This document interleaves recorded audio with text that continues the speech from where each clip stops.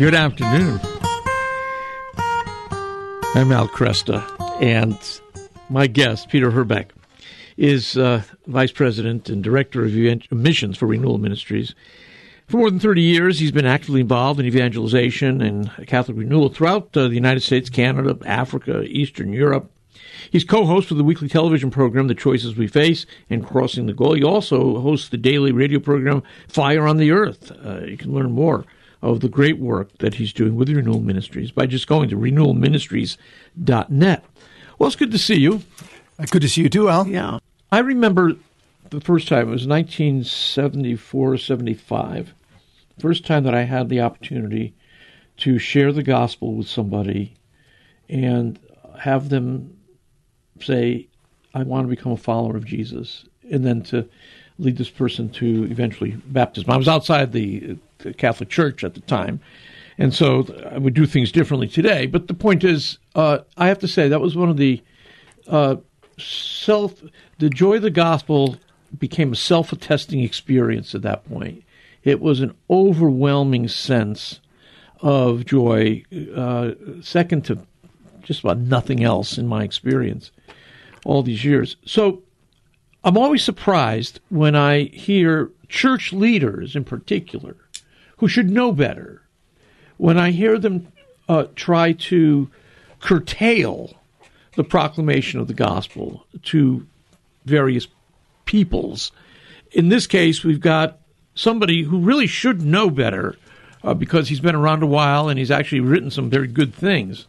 But Archbishop Bruno Forte has recently said that we should not be proclaiming the gospel, and if I misunderstood him, correct me, but that we should not be proclaiming the gospel to the Jewish people.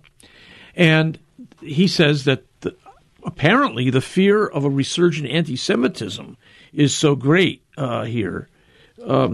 What's especially troubling to me is that the first person that I, quote, led to the Lord, as they say, was a woman of Jewish extraction. So I'm married to a woman of Jewish extraction. Yeah.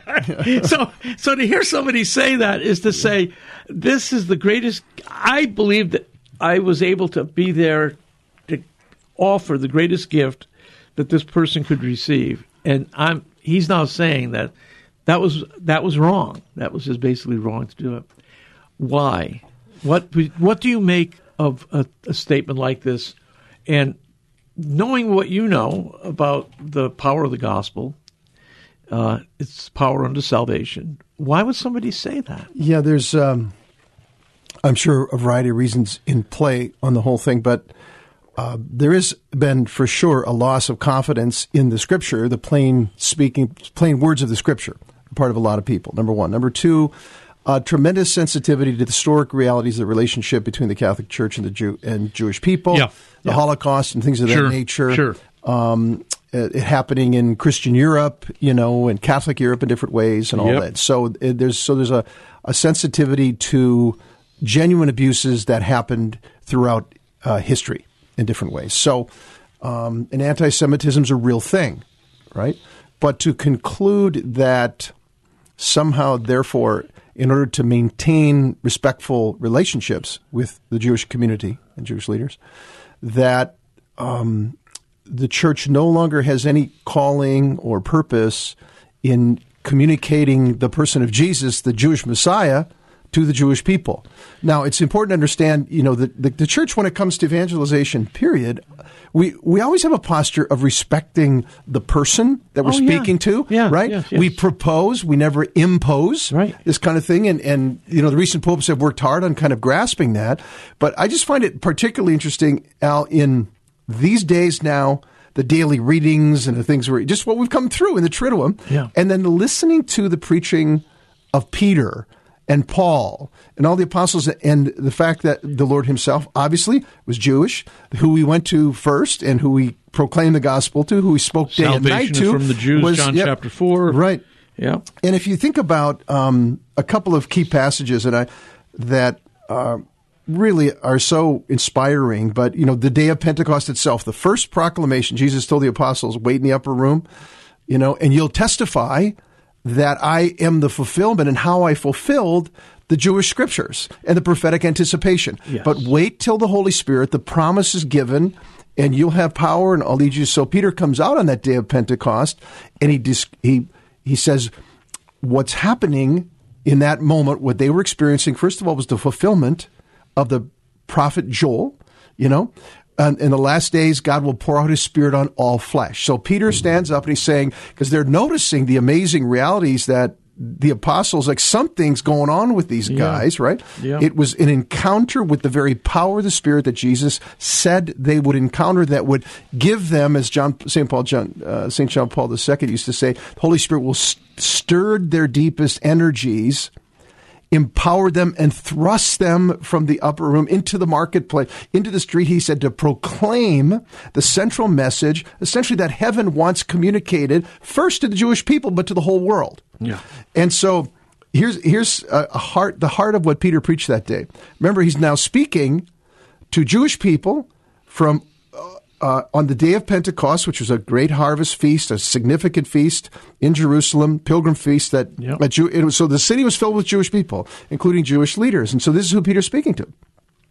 He said, "This Jesus God raised up, and of that we are all witnesses, being therefore exalted at the right hand of God, and having received from the Father the promised Holy Spirit, he has poured out out this which you now see and hear. For David, King David, right? For David did not ascend into the heavens, but he himself says, the Lord said to my Lord, sit at my right hand till I make thy enemies a stool for your feet. Therefore, Peter said, let all the house of Israel know assuredly that God has made him both Lord and Christ, this Jesus whom you crucified." This is the central point of the proclamation, of the apostolic proclamation in the New Testament. The apostolic proclamation of the gospel is that the Jewish promise has been fulfilled. I mean, this is what gets really crazy. Talk about creating barriers between people groups by refusing to share the gospel with Jewish people. You're actually depriving them of what Peter and Paul, the apostles, the Blessed Mother, all believed was the proclamation that brought meaning and purpose and fulfillment to their Jewish identity. Yeah. I mean, that's crazy. Yeah. And then later, after they're arrested, here's another passage we're going to be hearing about a few times over the next few weeks in the daily readings of Mass, that sort of thing. So Peter is appearing before the religious leaders because, remember, he healed a man, the Lord healed a man through Peter, and they're wondering, how did this happen? So big commotion happened in the temple, and they're arrested. And here's Peter. He says, listen to who he's speaking to. He says, rulers of the people and elders, be it known to you all and to all the people of Israel, that by the name of Jesus Christ of Nazareth, whom you crucified, whom God raised from the dead, by him this man is standing before you well, the man that was healed. He said, this is the stone. Now, quoting to the religious leaders, he's quoting Psalm 118, verse 22. This is the stone which was rejected by the builders, but which has become the head of the corner. And there is salvation in no one else. For there's no other name under heaven given among men by which we must be saved. That's a Jewish man, discipled personally by the Jewish Messiah, Jesus Christ, who's being sent forth by the power of the Holy Spirit, the promise that's given first to the people of Israel, that the Lord promised and poured out on the day of Pentecost, that empowered the apostles to communicate the gospel. And the Catholic Church says the Holy Spirit is the first agent of the church's entire mission. Yeah. And being docile to what the Holy Spirit is doing in us and wants to communicate is the key. So let me just say it again. This is chapter 4, verse 12 of Acts. Peter says, and there is salvation in no one else, for there's no other name under heaven given among men by which we must be saved. Again, this is to the Jewish leaders of Israel, and this is a Jewish man who's proclaiming what he saw, that in the name of Jesus, another Jewish man in the temple was healed. Yeah.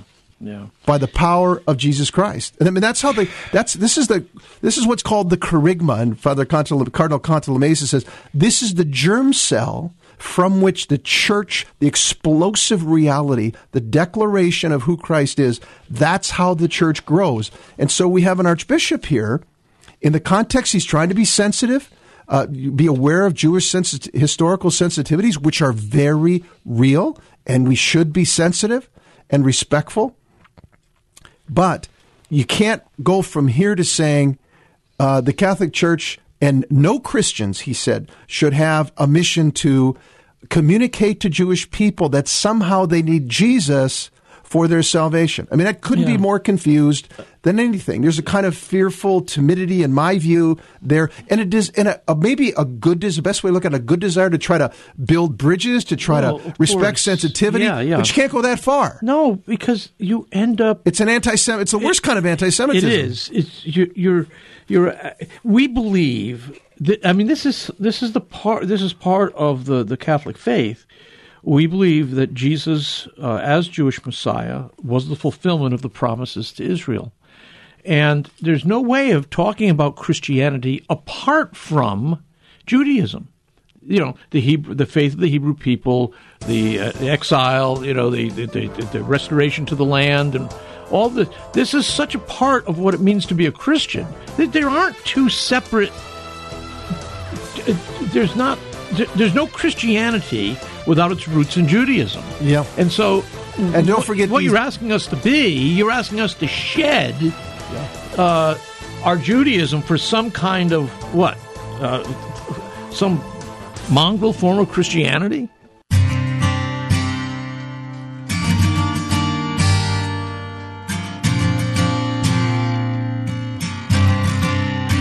Good afternoon. I'm Al Cresta, and my guest, Peter Herbeck, and I just enjoying remembering the power of the gospel. What we saw in the readings recently, we've been hearing a lot about the apostolic proclamation of the gospel, the kerygma, the DNA, the seed of the church, you might say. This gospel was proclaimed by Jews to, first of all, to Jews. And it was Christianity is Jewish. I mean, that's in that sense. There's no understanding Christianity without understanding the Jewishness of Jesus, without understanding the Jewishness of Paul, without understanding the entire history of salvation from Abraham forward, through the covenant with Abraham, the covenant at Sinai, where Moses delivers a constitution for the people of Israel, the covenant made with David, that there will always be somebody on the throne. There you have then the new covenant from Jeremiah, and you have Jesus enacting that new covenant at the Holy Thursday, which we just celebrated last week. This is the whole story. You cannot find Christianity apart from Judaism. So when we find a celebrated archbishop like Bruno Forte, he has a significant theological background, to hear him say that for fear of anti-Semitism, we should avoid preaching the gospel to the Jewish people, I would just love to see him say that to St. Paul. I mean, it would be absurd. It makes no sense at all once you consider our DNA, once you consider our identity as a people. You cannot remove Christianity from its Jewish roots. I'm with Peter Herbeck of Renewal Ministries, and we've been enjoying the conversation. I guess this is something that we've seen before, where certain Christian leaders are hampered for whatever reason, fear of man, afraid of losing position or place, but they don't seem to see themselves as gospel people. That this is what they this is the message for which I live. So you pointed out too, we saw this kind of thing during the Amazonian Synod.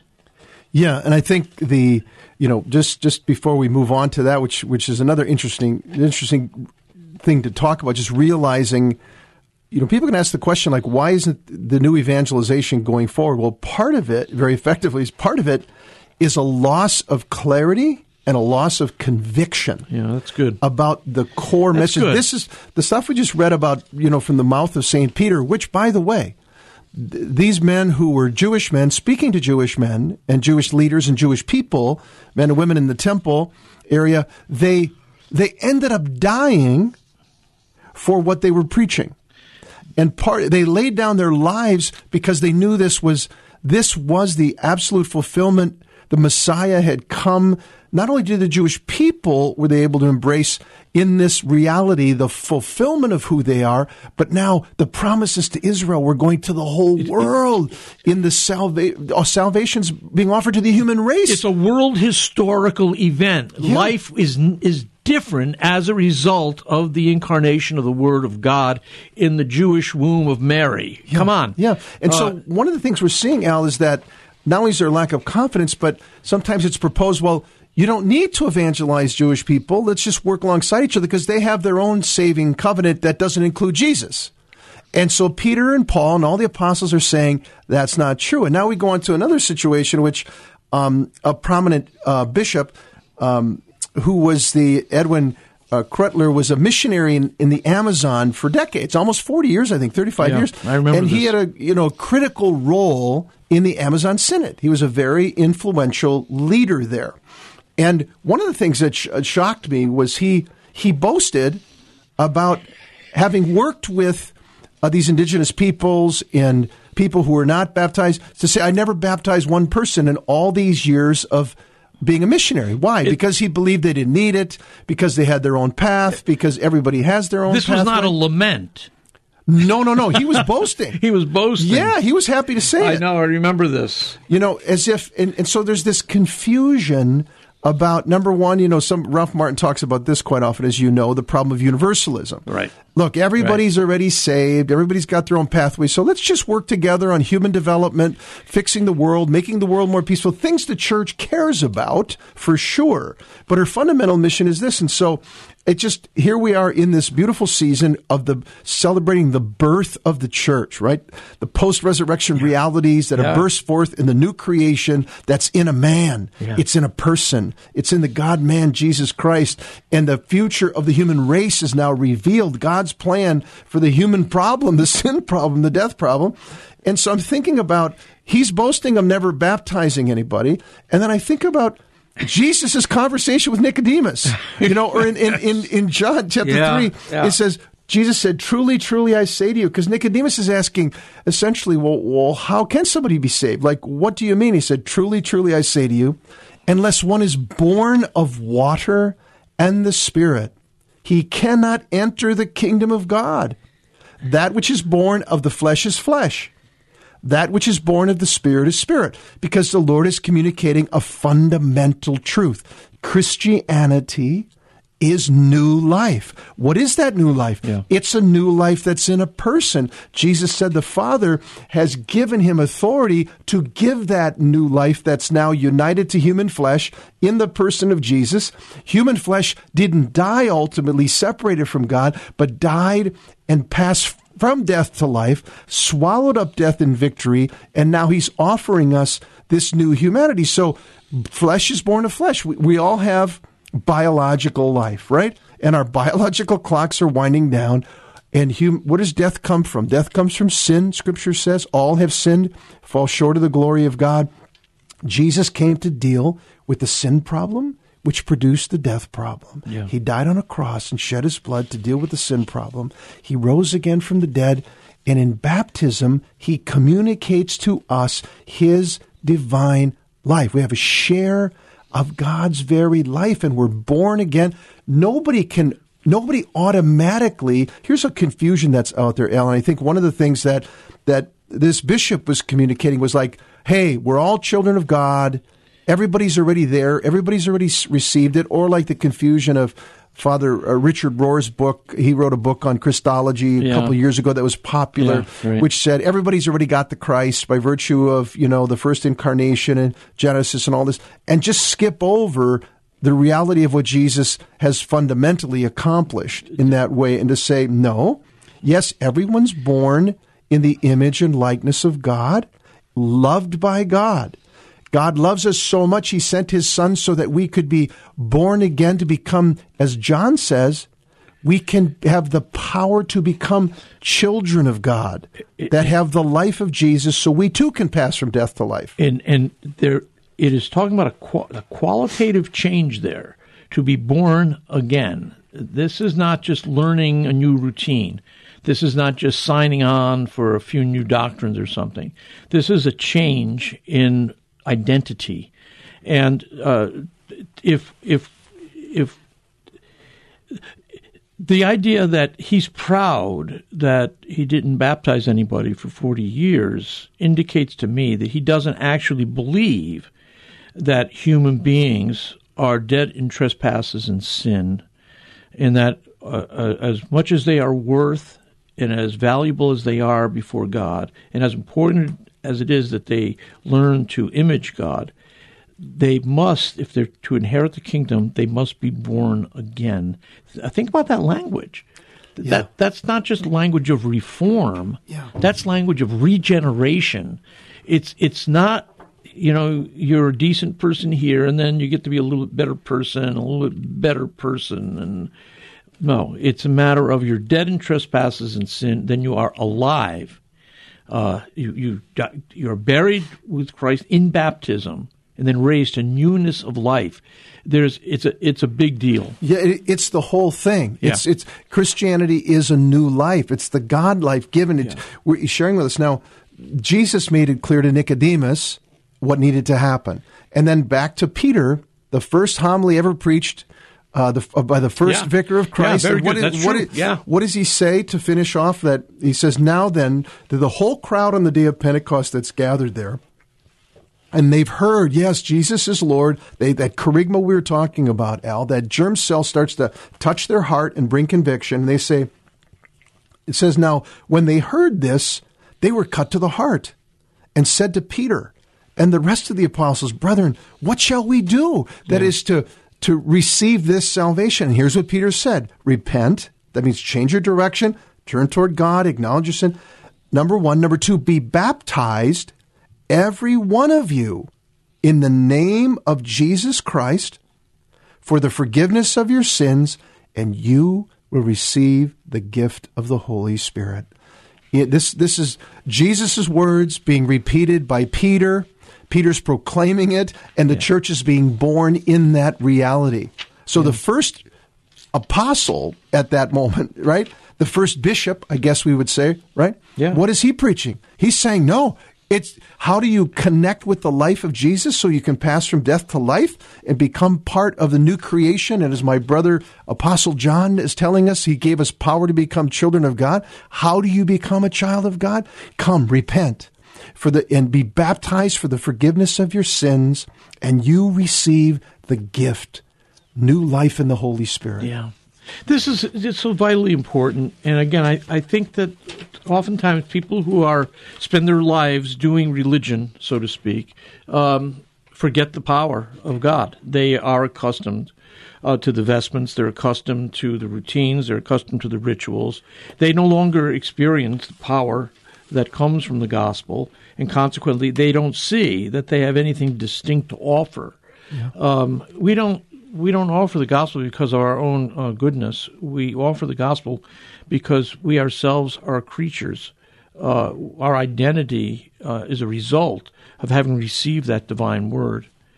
Al, it's interesting. Yeah. We've got here so you see that's just a picture of confusion coming from some of the leaders in the church.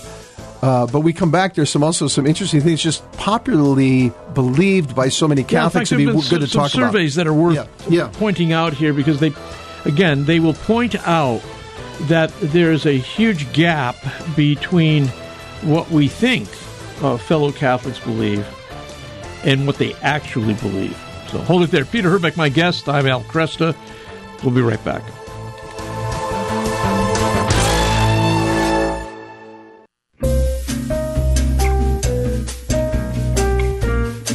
Hey, good afternoon. I'm Al Cresta with Peter Herbeck here of Renewal Ministries.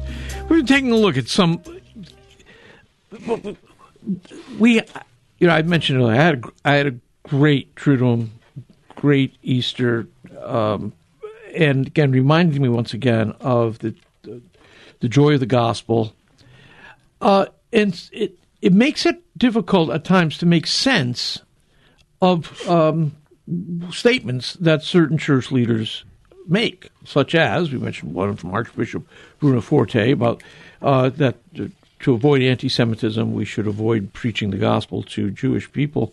And we mentioned also this archbishop this missionary, from the Amazonian region, who was proud that in 40 years of work down there, he had baptized nobody.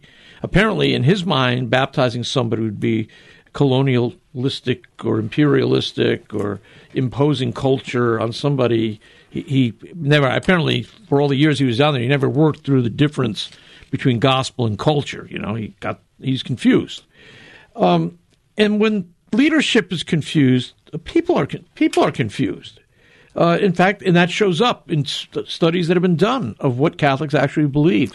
Yeah, there was a study a couple of years ago. I remember Bishop Barron and a few other people talked about called the State of Theology. I think it comes out every other year. The organization, Legionnaire organization, I think that's how you pronounce it. And they had these two false statements in there, Al, that were very interesting. The results of them, and so they had quite a Catholic. They had quite a representation of Catholics in this study, self-identified Catholics. And so I'd like to take a look at this. What self-identified Catholics are saying about the faith. That's our people. Yeah. And so one of them was, and it kind of follows up on what we just talked about. Well, there's three of them here. Hopefully we can get to all three of them because I think they're good. So one of the statements was, everyone sins a little, but most people are good by nature. True or false?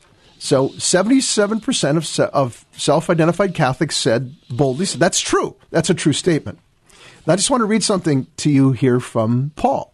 Ephesians chapter 2, one of the great chapters in the whole Bible. Yes, it is. It's so beautiful. Paul says, and you he made alive when you were dead through the trespasses and sins in which you once walked, following the course of this world, following the prince of the power of the air, and the spirit that is work in the sons of disobedience. Among these we all once lived in the passions of our flesh. By the way, in a one sentence and a half, Paul talks about the world, the flesh, and the devil, all three. Yeah. Those are the biggies, right?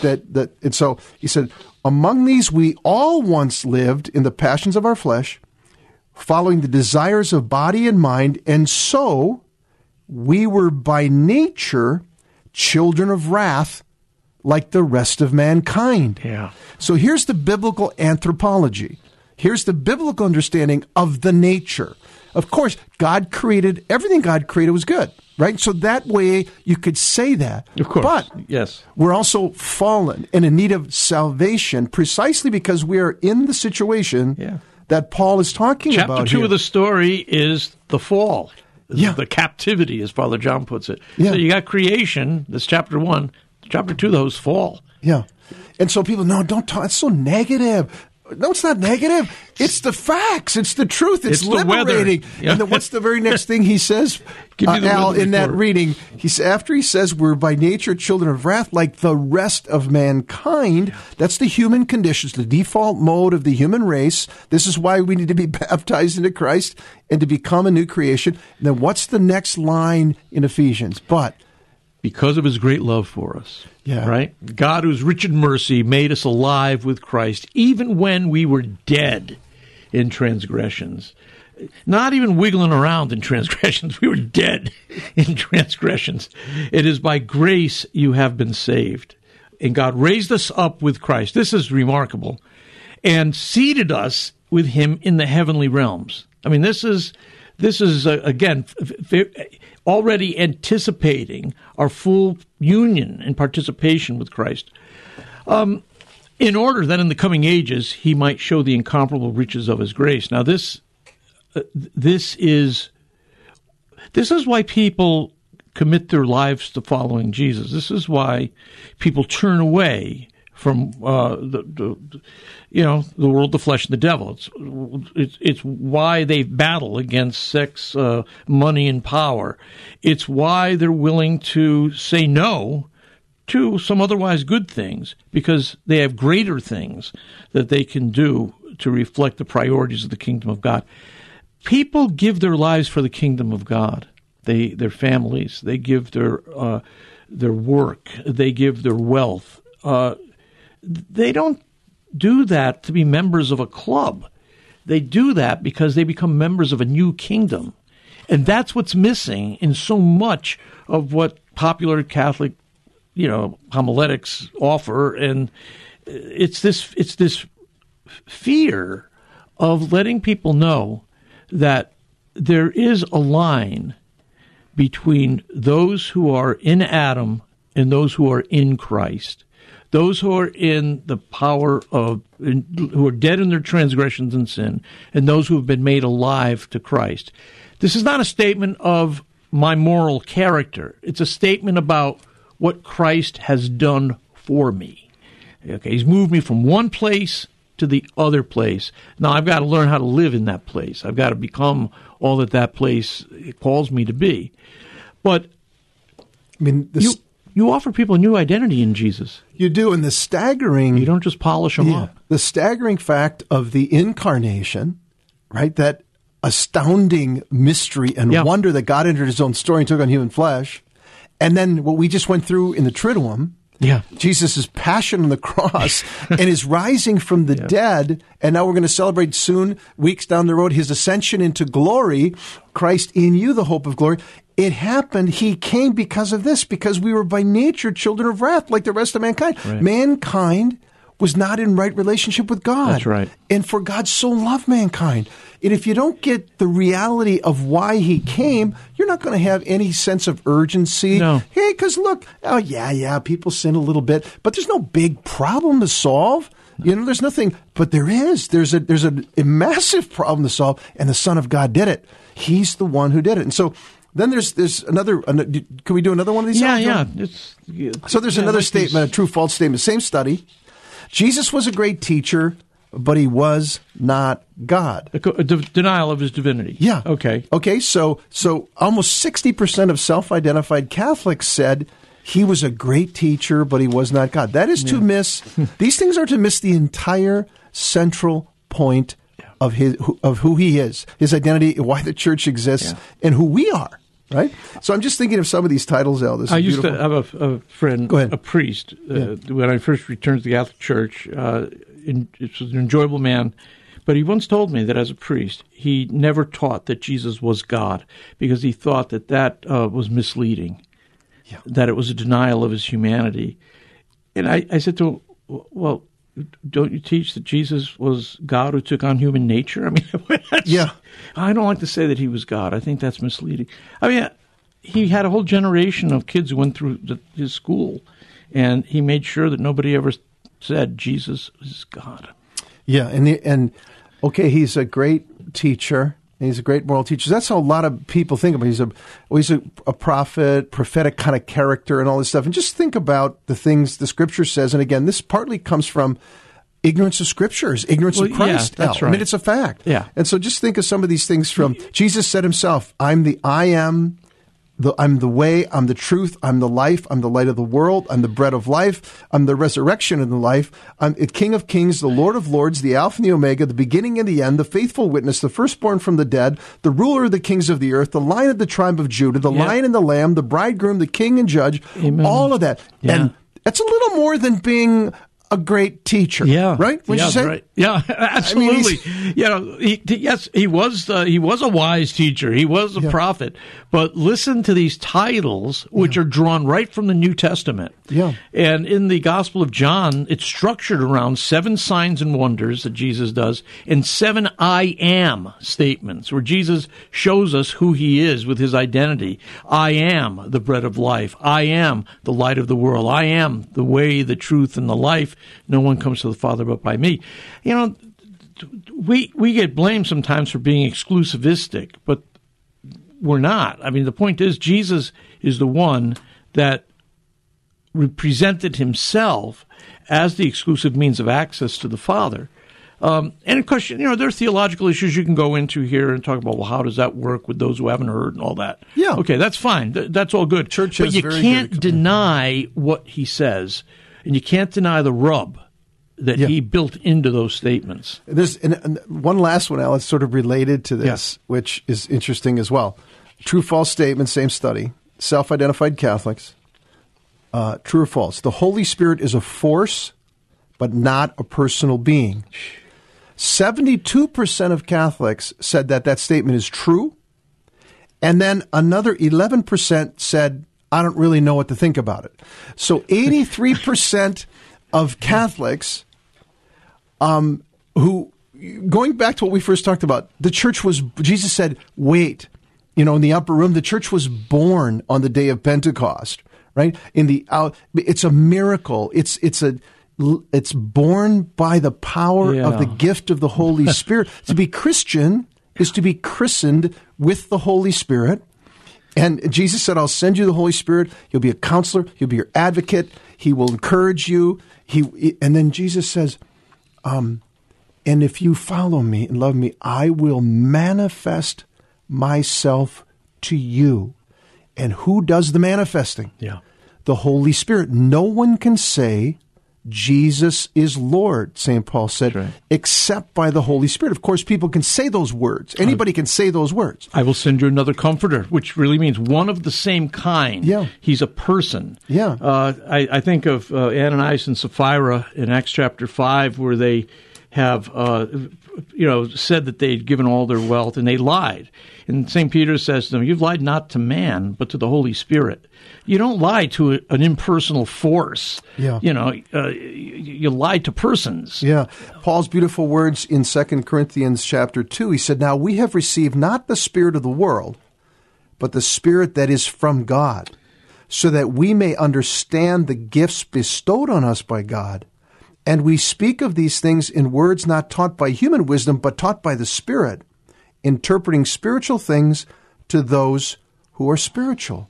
You're born again by water and the Spirit. You're brought alive in the Holy Spirit, the third person of the Trinity. I mean, if for nothing else, it's in the Creed. Yeah. And for 83% of Catholics to say he's not a person, the Holy Spirit's not a person, is to miss a fundamental creedal reality. And because they don't know the Spirit, you're not going to know Jesus Christ, because the Spirit is an experienced reality as well, who gives us the power to come to see the glory, the beauty, the majesty, the lordship of Jesus. And when we see it, Al, we want to proclaim Jesus Christ is Lord, and Jesus Christ is my Lord, right? He's not only the Lord, but he's my Lord.